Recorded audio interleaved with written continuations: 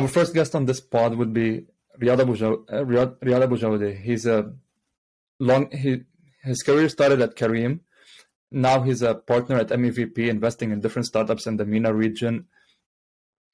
He has a lot of insights to give us about the markets, how he's investing in startups, and what trends we could see. Welcome, Riyad. Thank you, Ahmed. Just a correction: my career started in Booz & Co. And after the MBA, it started at Careem. Actually, during the MBA, it started at Careem. Okay.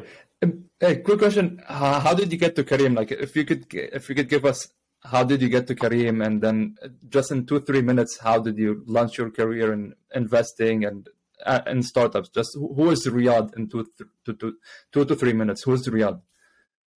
Yeah, thanks. So basically, I was doing an MBA at Wharton in entrepreneurship, and I was always, in startups, wanted to launch my own company. And, part of the program, we have to do an internship, right? And I wanted to do it in a startup. And at the time, through my brother, who knew the founders of Careem, Magnus and Mudassir, he connected me with them because I was looking for a startup in the MENA region. And I spoke to them. I spoke with Mudassir, and at the time I didn't know what he was building, but he explained to me the vision, and he was very bold at the time. In 2013, he said they want to build the best company in the MENA region. And I thought, wow, this is very ambitious. And I joined them for a summer to do the internship. I was responsible for Qatar. From the first discussion to the time I joined, my role changed 3 times. Startups. Nothing is stable in startups, and it was pre-funding for Careem, so pre their major funds. So it was only angels at the time, and there were about 20 people at Careem, mostly operations. So I was in the very, very, very early days, and then went back to my MBA, finished it, and returned to Strategy End at the time. Booz got acquired by PwC, and they rebranded to Strategy End, and I was sponsored by them, so I finished a year and a half, and then joined MEVP. I joined MEVP because I met one of the partners of MEVP, who was a Wharton alum as well, through the events at the alumni events of Wharton, and we always discussed startups in the region and companies. So at some point they had launched a new fund and they wanted to grow. So he asked me, he said, you're very interested in startups. Why don't you either launch a startup or join a VC, and this is how it happened. Yeah. Following up on that, you mentioned you moved into being a venture capitalist, kind of giving money to startups. Could you describe what is the job of a venture capitalist? How does he find startups? How does he get in touch with founders? Where does he look? Do you need to have a following so you could get to as many founders as you can, or like how does it go? What's a venture capitalist? What's your day-to-day job? Yeah, I think venture capitalist, as a definition, in my opinion, is a believer in a vision of a startup. It varies by stage, but we believe that a company is building something important and valuable, and we invest to make that vision happen, right? So we invest and help the company grow their team, grow their product, grow their customers, etc. So our job is not to give people money, but to invest, right? And help them build the vision. We don't get involved in the business. We support them. We tell them what they need to hear sometimes if there's tough situations. And we guide them to grow. We help them to network connections, open up new markets for them, new investors, new customers, and then reinvest in them until they are at a certain size. We try to find an exit, so whether an IPO or an acquisition, etc. And the way we find startups is, first we build a strong brand for ourselves, so startups come to us. But we also actively engage. We actively use LinkedIn, Twitter to find new entrepreneurs. We go to events. We participate in entrepreneurship, ecosystem events like university stuff, accelerator incubators, other mentoring, just to meet entrepreneurs in the early stage, keep a relationship, and then invest when they need to invest. Yeah. Love to hear that. You mentioned that when you invest in a startup, you're helping them network, helping them, giving them advice. When you're sitting with a founder for the first time, is there kind of you promising them something before you invest in them? You're telling them, okay, we're going to provide you these services, or does it come along the way? We see a lot of VC firms, they're like, okay, we'll help you do the marketing, we'll help you do the hiring. What kind of firm is MEVP? Like, what do you promise the founders? Do you promise the founder anything, or no, it's just, we're going to give you advice along that sort? Look, there isn't a explicit promise. There's an implicit promise that will be by their side. We support them. We'll tell them, the hard truth and the hard facts when they need to hear that. We'll push them. We'll help them recruit. We'll introduce candidates to them. We'll help push their narrative in the market, push their vision, sell it to other investors. We'll help them with customers. We'll help them with technology, etc. However, it's all pulled. We are pulled in by the founders to support them. We don't come in and run the show at all. Love that. You mentioned you're at MEVP. Could you tell me more? What are the funds you have at MEVP? What are categories of startups you invest in? How does your portfolio look like? Yeah. So at MEVP, we're a VC managing multiple funds. We're at any point in time actively investing from one fund. So right now we're investing from fund number 3, which is called Middle East Venture Fund 3. Before that, we had 2 funds. The first one was a $10 million fund. Second one was a $32 million fund.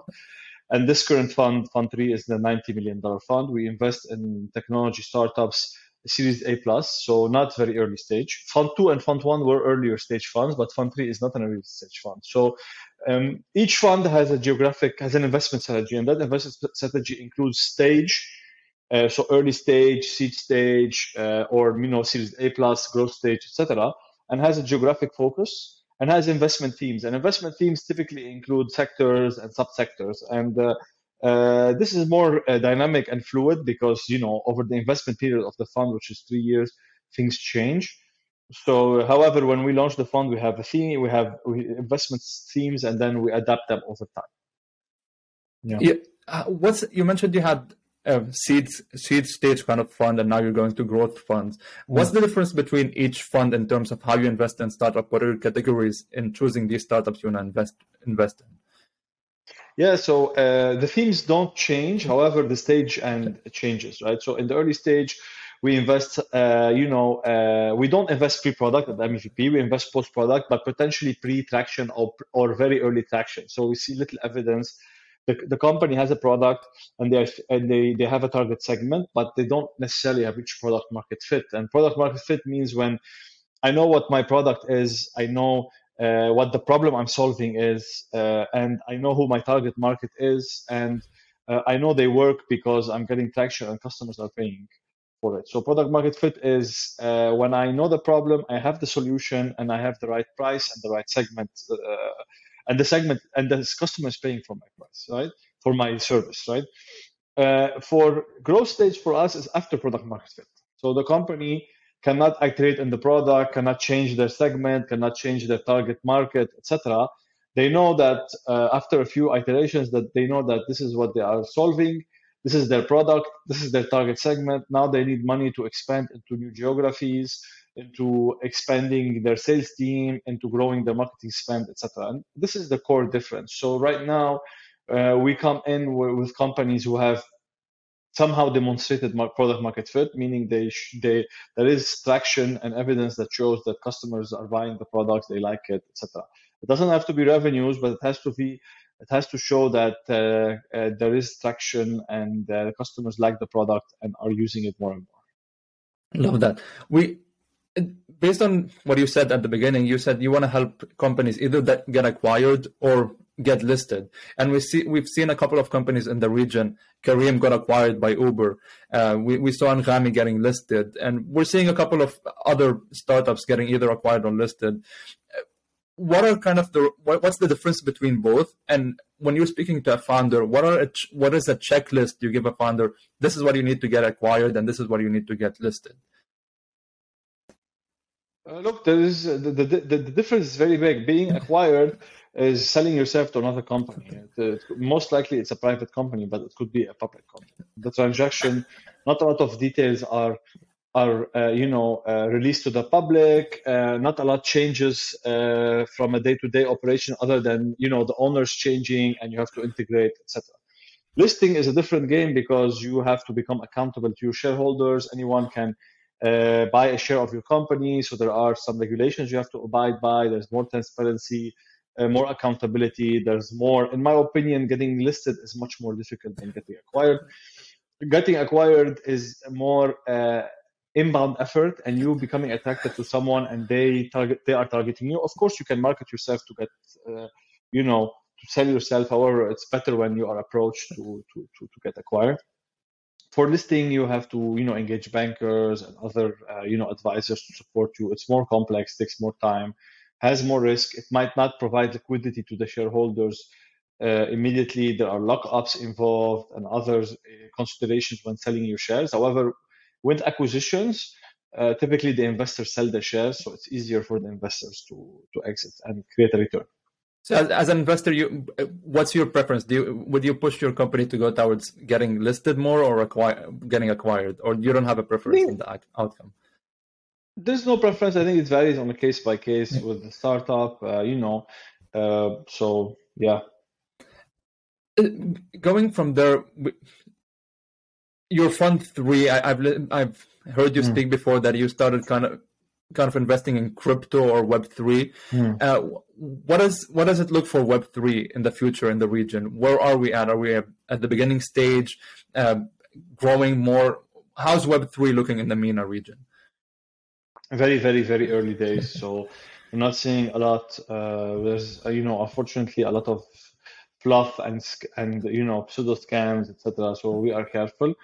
Our nature at MEVP, we like to build new themes and to be on top of the trends. However, this is so nascent globally and in the MENA region that it's not our DNA to come in so early, pre-product, etc. We've done one investment in Web3 and one in a blockchain, in a crypto exchange. So this is what we've done so far. Could you talk more about these 2 investments? Yeah, so the first one was Rain. It's the Coinbase of the MENA region, the first properly regulated exchange. Now there are many, of course, but this was the first one. They allow people to buy and sell crypto currencies, and they are regulated by the Central Bank of Bahrain. We invested, led the Series A, then Coinbase, Paradigm Ventures, and Klein Perkins led the Series B. The second investment is Nifty Craft, which is NFT forge for the gaming industry. So on Nifty Craft, the vision, it's pre-launch. The vision is to basically allow creators to create their own NFTs for games, like, for example, items, tools, characters, dresses, etc., and sell them cross games. So it will be like a way for creators to build and sell across games. The reason we came in so early is because we knew the founder. We had invested in him before, and we know we trust him, so we invested early. We believe in the vision, but we did a small amount, so we'll see how this progresses, and potentially we'll double down. You said something interesting here, that you knew the founder, you invested in him. When you're looking at a startup, or do you really just focus on the product, or do you look at the founder, how excited he is, the team around him? What makes or breaks your decision to invest? Is it the product alone, or is it the founders and the team around the founder? No, it's definitely a combination. So it's the team, and it's the founder and his team and her team. It's the product, what they are building. It's the target size. It's the traction so far. It's the competitive dynamic. And the business model. So we look at everything. Now, if it's pre-launch, pre-product, etc., which is not what we usually do, it's definitely the team, right, and the vision. If it's anything after that, we look at traction, and we look at the team they have assembled, who have they hired, etc. And a question on that: we've seen a lot of startups here in the US and maybe in the MENA region that people got invested in, and then they ended up not having a product. How do you do your due diligence when you're sitting in a founder? What are, for like people who are investing, what are due diligence items you advise to look into before deciding to invest or not in a startup? Yeah, we have a checklist that we go over. We prepare a commercial due diligence where we go over the founders, the business, the product, the market, the unit economics, the go-to-market strategy, the business model, the traction, etc. And we build an investment memo, which is approved by the investment committee. After that, we do a financial due diligence and a technology due diligence. These are done by external parties. They look at the technology and the finance. And we do also a legal due diligence where we go over, but these are short due diligence. The biggest one is the commercial one. We go over the company's corporation, who owns what, where's the IP registered, etc. And then we do like a list of changes to fix. Most of the time the startups they're early. The house is not really in order. Employees don't have the right contracts. The IP is sitting sometimes in the founder's name, things like that. But these are all very easily fixed. Okay. A question I'd have to go more on that is, to move on. What are you seeing trends that are happening in the MENA region in the coming 5 to 10 years? Where do you think startups is going? What kind of startups are you seeing? What themes of startups do you want founders to go and build in? I think it varies by country. So Egypt is different than Saudi Arabia, and Saudi Arabia is different than Jordan or Pakistan. See certain themes. So Web3 is a theme very relevant to Turkey, Lebanon, Pakistan, and now Egypt, with all the devaluations happening and currency problems, etc. We're seeing, transition, access in technology as access for banking services, for financial services, for transportation in Egypt, in Pakistan, etc. In Saudi, we're looking at a transformation of certain industries from offline to online. So looking at, for example, banking becoming more digitized, seeing commerce and retail moving more online, seeing pharmacy and others. So basically, after digitization of commerce, of retail and content, everything else is moving online. We're also seeing embedded finance becoming a new trend growing in the region, and many more. Like, there's a lot going on. In my view, entrepreneurs keep finding ways to remove middlemen, increase productivity, which is what technology does. You speak about fintech and currency valuations in Lebanon and Egypt. Why do you think it's too hard for people in different countries in the region to adapt fintech, to go credit card, online payments, and are still like, oh, I want to pay in cash. I don't want to go online. Where do you see the trend going, and why is it still holding back? I don't think it's a user preference. It's access, right? Not a lot of people have enough ways to pay online, right? So it's access. If more people had ways to pay, and I think this is a trend that is happening everywhere. It's not going to stop. But it's not only about paying online. It's about access to a mortgage, or access to a loan, or salary advance. All the little problems that every person has to deal with on a daily basis, or buying insurance. Being digitized, right? Going to a doctor, becoming easier, faster, getting your medicine, etc. You spoke earlier about you're investing in Egypt, Lebanon, KSA, Bahrain, UAE. I know each country in there has different regulations, has different allowance for you to invest. How are you? And the reason I'm mentioning that, I tried building a crowdfunding platform, and I hit a wall building that platform because of the different regulations in the region. How are you guys at MEVP or investors managing these different regulations and dealing with these different regulations? So as investors, we don't have any issues. We're regulated as a fund in Dubai and in other countries. We're regulated when it comes to fundraising, etc. But we're not regulated when it comes to investing.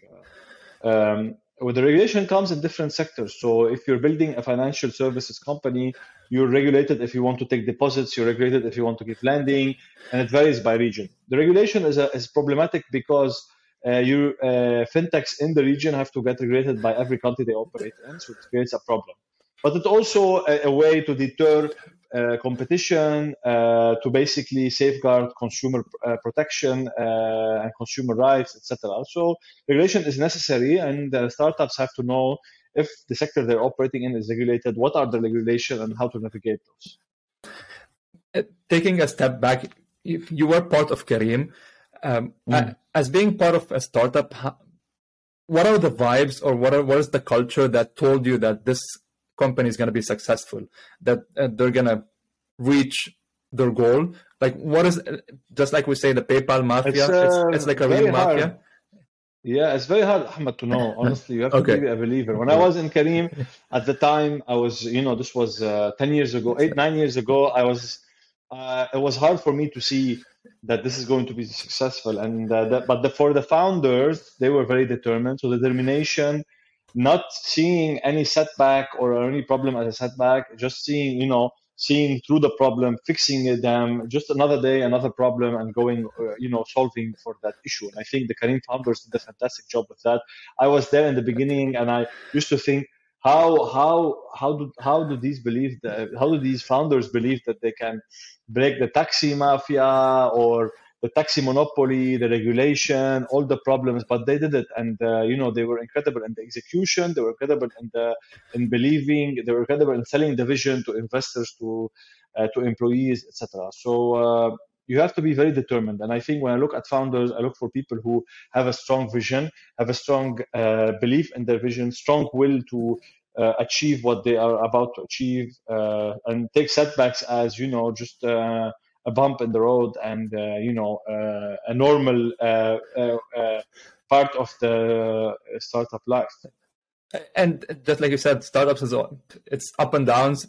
Sometimes you're like, oh, I figured it out, and a second later you're like, what's happening? I can't figure it out anymore. I'm getting to my last two questions. Looking at your portfolio, what is a company? I mean, so before looking at your portfolio, you invested in different startups in the region, different sectors. Is there a startup you sat with the founder and you weren't convinced by their pitch, but after a year or two, you're like, I missed it. I should have invested. Yeah, absolutely. We cannot invest in all the winners, and we are going to invest in some companies that will not make it. And I have personally, passed on some investments that did very well, and it's hard to accept. However, it happens, and it's part of our job. We have to find and support companies to grow, and sometimes we fail, and sometimes we miss companies, and sometimes we just are unable to make that happen. Would you be able to give an example of a startup you missed, or startup I missed? Personally, look, I'd rather not focus on that. Let us focus on maybe companies that look. I've seen over 7 years in the industry. I've seen hundreds of startups. Just don't want to focus on a couple that missed. No worries, I totally understand. One last question. Is there a startup that's super early, or a founder that's super early that's building another startup now that you'll be like, this is a winner, this is who I'll focus on? Sorry, Ahmed, this is who everyone should go and look at. A few seconds. Can you repeat the question? Okay. Yes, and so my question was, is there a founder or a startup now in the region that you like, this is where everyone should be focusing? This is a winner. They're just starting. Look at the startup. No, there are many. There isn't just one. There are many companies being built. I see really determined, strong people across the board. Yesterday I was with the founder from Morocco. We're seeing a few interesting things in Turkey, Egypt, Lebanon, Saudi, Pakistan. It's really exciting, and definitely UAE. It's exciting what we are seeing. I'd like to see more entrepreneurs coming from certain parts of the world, like Jordan, Palestine, Qatar, Bahrain, Oman. However, I'm sure there are many good companies in those. Riyad, and we're coming to the end of my questions. Thank you so much for being honest, answering, helping us understand venture capitalists investing in the region, and helping founders understand what is an investor looking for in a startup. Where can people find you? Where can people reach out to you if a founder wants you to invest in their startup? Where can they reach out to you? So I have an open profile on LinkedIn. Anybody can DM me. I also, I'm reachable on Twitter. My email is just my first name dot last name at MEVP. So yeah, feel free to reach out on me on LinkedIn or Twitter, and I'm always. You and I met on Twitter, so yeah, would love to connect. Just don't harass me on WhatsApp. I get a lot of those follow-ups on WhatsApp, etc. It's hard to differentiate personal from business on WhatsApp, so I prefer to be reached on LinkedIn and Twitter. And I could vouch for that. I don't know Riyad before. I reached out to him on Twitter, and just give him a week or two because he's busy. But he'll answer. He'll absolutely. Get back to you. I don't check my Twitter every day, but no worries. Thank you so much, Riyad. Thank you, Ahmad. This was fun. Thank you.